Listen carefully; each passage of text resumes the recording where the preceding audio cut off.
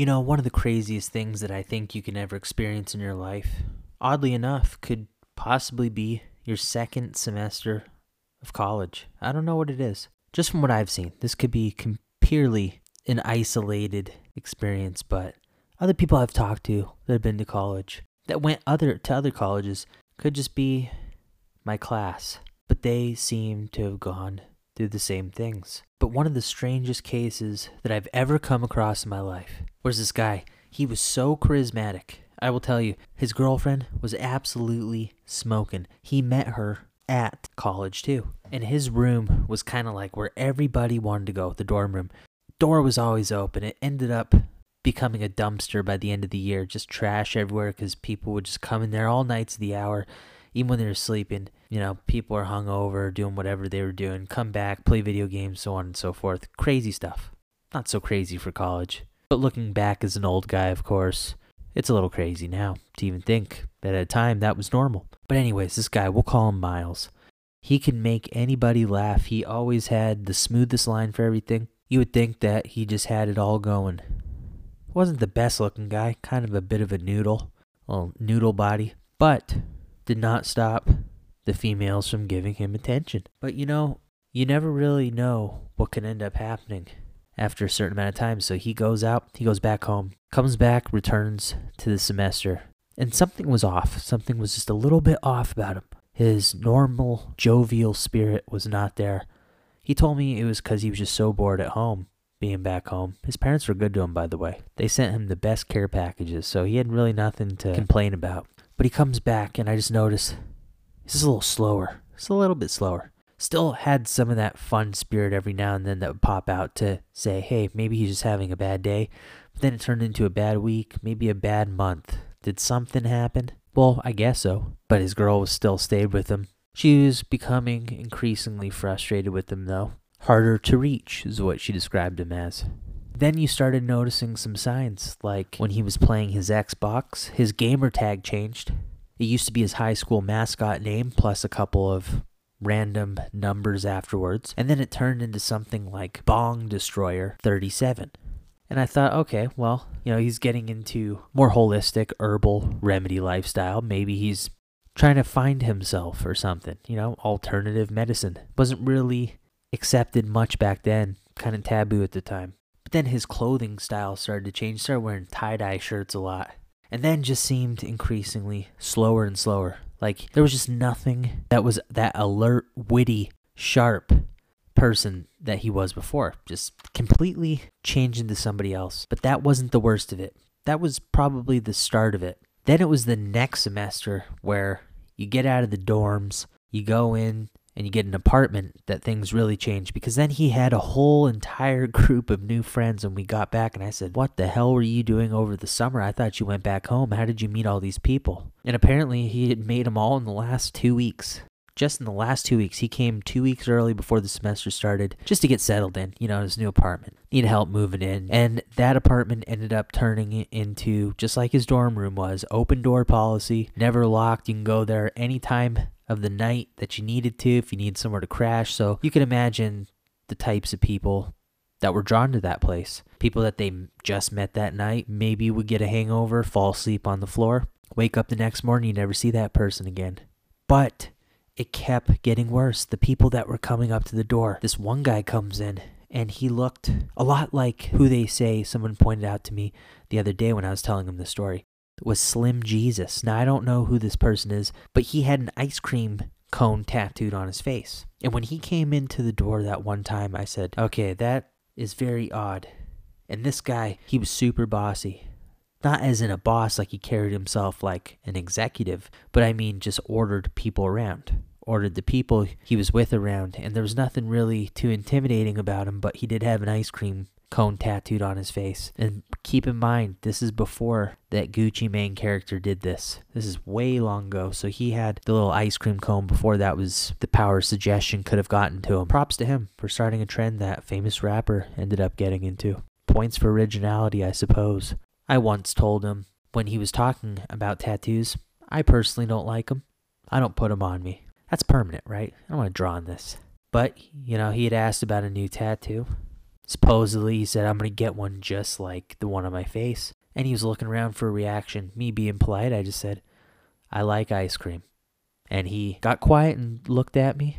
And I nodded and nodded. And he nodded a little bit at the end. I think he was waiting for me to laugh or say I was kidding. But it was a sincere compliment. I didn't really know what to say. I was just trying to break the silence at that point because it seemed that he was just talking to himself. You'd hate that feeling. Everybody does. Nobody likes to be ignored. And he was obviously excited about it. But this guy, he ended up becoming a problem. And he brought along with him more problems. And then it became a ritual. The same people that would come over all the time in this trash-filled place that kept getting even trashier and trashier. Well, he brought over this one guy that had gauges in his ears, and he always carried around this big, black, juicy gun in his holster. Always on the side of his hip.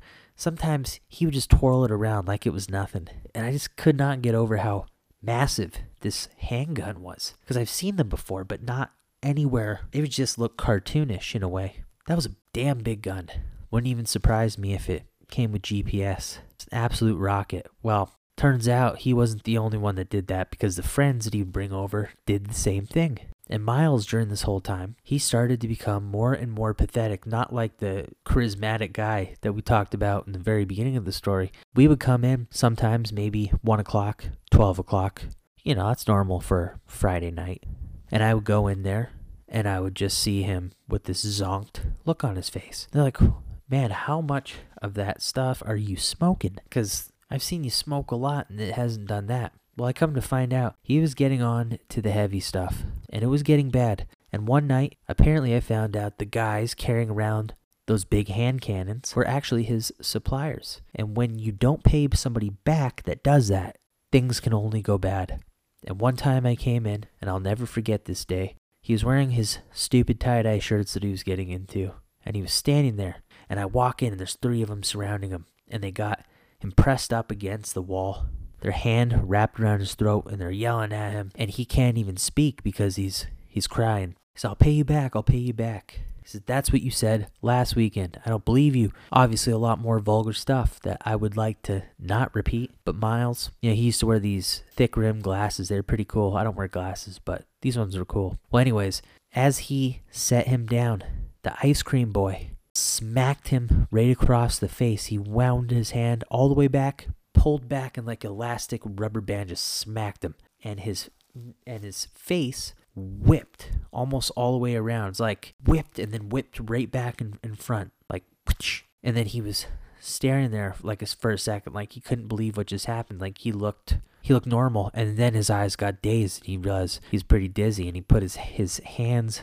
on the side of his head. He went to push the guy, and one of the other guys, the guy with the big black juicy gun, the gauges, grabs him by his shirt and throws him through his door. And I couldn't even believe it. There was a massive hole right through his door, and I thought, those are the cheapest doors, and they charge that much for this place just because it's close to a college campus? What a ripoff. But he went through the door. And that hole stayed there for a long time because they didn't tell, of course they weren't going to tell the apartment owners about this.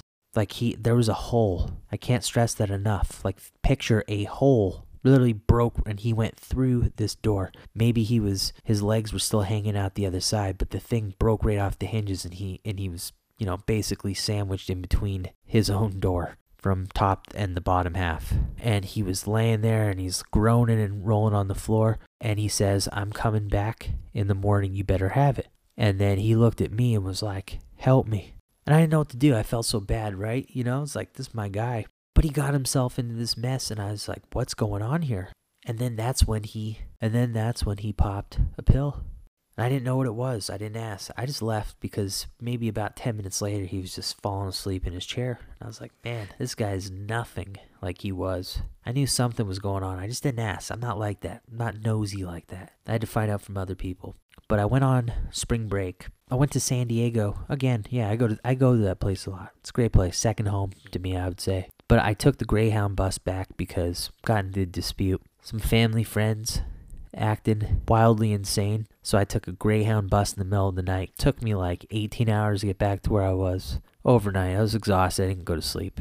Weird people on the bus. But I get back to my apartment complex at the time. I go over to his, and he's there Again, fallen asleep at his place, and it's even more of a dumpster, and that door was still split in half, laying on the floor now, and it was pathetically hanging off by some duct tape that he tried to duct tape the door back up. And when I got in there and he was sleeping, couldn't even believe my eyes. There was a bunch of dust cans, computer duster cans everywhere. And I said, that son of a bee, when he came over to my place at the beginning of the semester, that's where my computer duster went. I was meticulous about my screen, and it went missing, and I was pissed off because I was like, where? I just bought it. I know I did. And I found out that he was huffing it. I didn't even know that was a thing. He asked to stay over.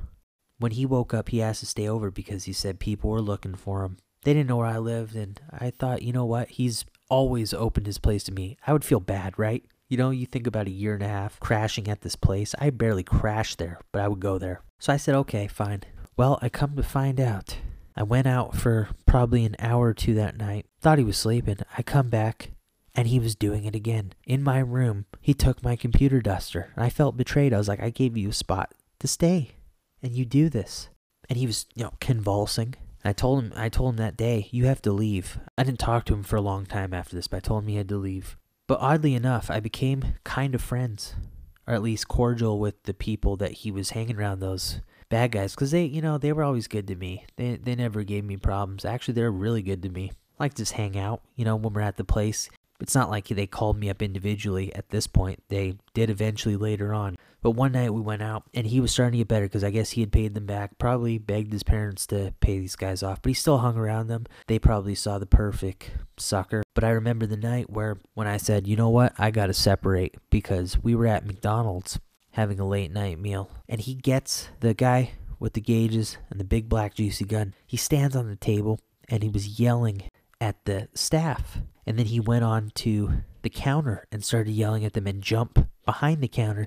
And they were trying to get him out. You can't be behind here. You can't be behind here. And he's like, get my sandwich. He's like, I asked for a chicken sandwich. Why is it taking so long? Then give me a refund. And they wouldn't give him a refund. He said, you didn't order that. He said, I did. And then so he took some of the fries, put it in there, scooped it up himself.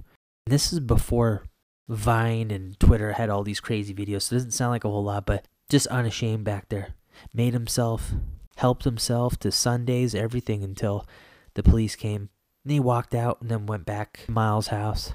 Just like nothing happened. And this is before people put things on social media, so was it really tracked? I don't know. I don't think he ever got caught. He was pretty normal otherwise, besides carrying around that gun and having the gauges, He's from LA. A little rougher, but still articulate when he was sober, But I come to find out, after I disconnected after that point, it was the following semester anyways. It was right after the second year. And I come back to college. I stopped getting those calls because I found out Miles was back home. His parents stopped funding his college experience, and he got checked into rehab. I believe that he did end up finishing just one more year, 2 years after, but never finished the whole thing. What a waste of money for his parents. But it's crazy how things can change so quickly. That's what I learned about it. Got to be careful about who you surround yourself with and how quickly things can change no matter what. He lost his girlfriend, everything. But it was all subtle, but also happened so fast. The downhill slide was larger than anything. So just be careful about who you call your friends, what habits you get into, and understand that it could happen to anybody. To know the signs. You don't want to get caught and stuff like that. But if Miles is out there, I hope he's doing well. A lot of potential. Probably could have been a businessman in another lifetime. Maybe like a P.T. Barnum or something. He had the charisma for sure. So you stay safe. Keep your head on straight. Mr. Smart City out. Ciao.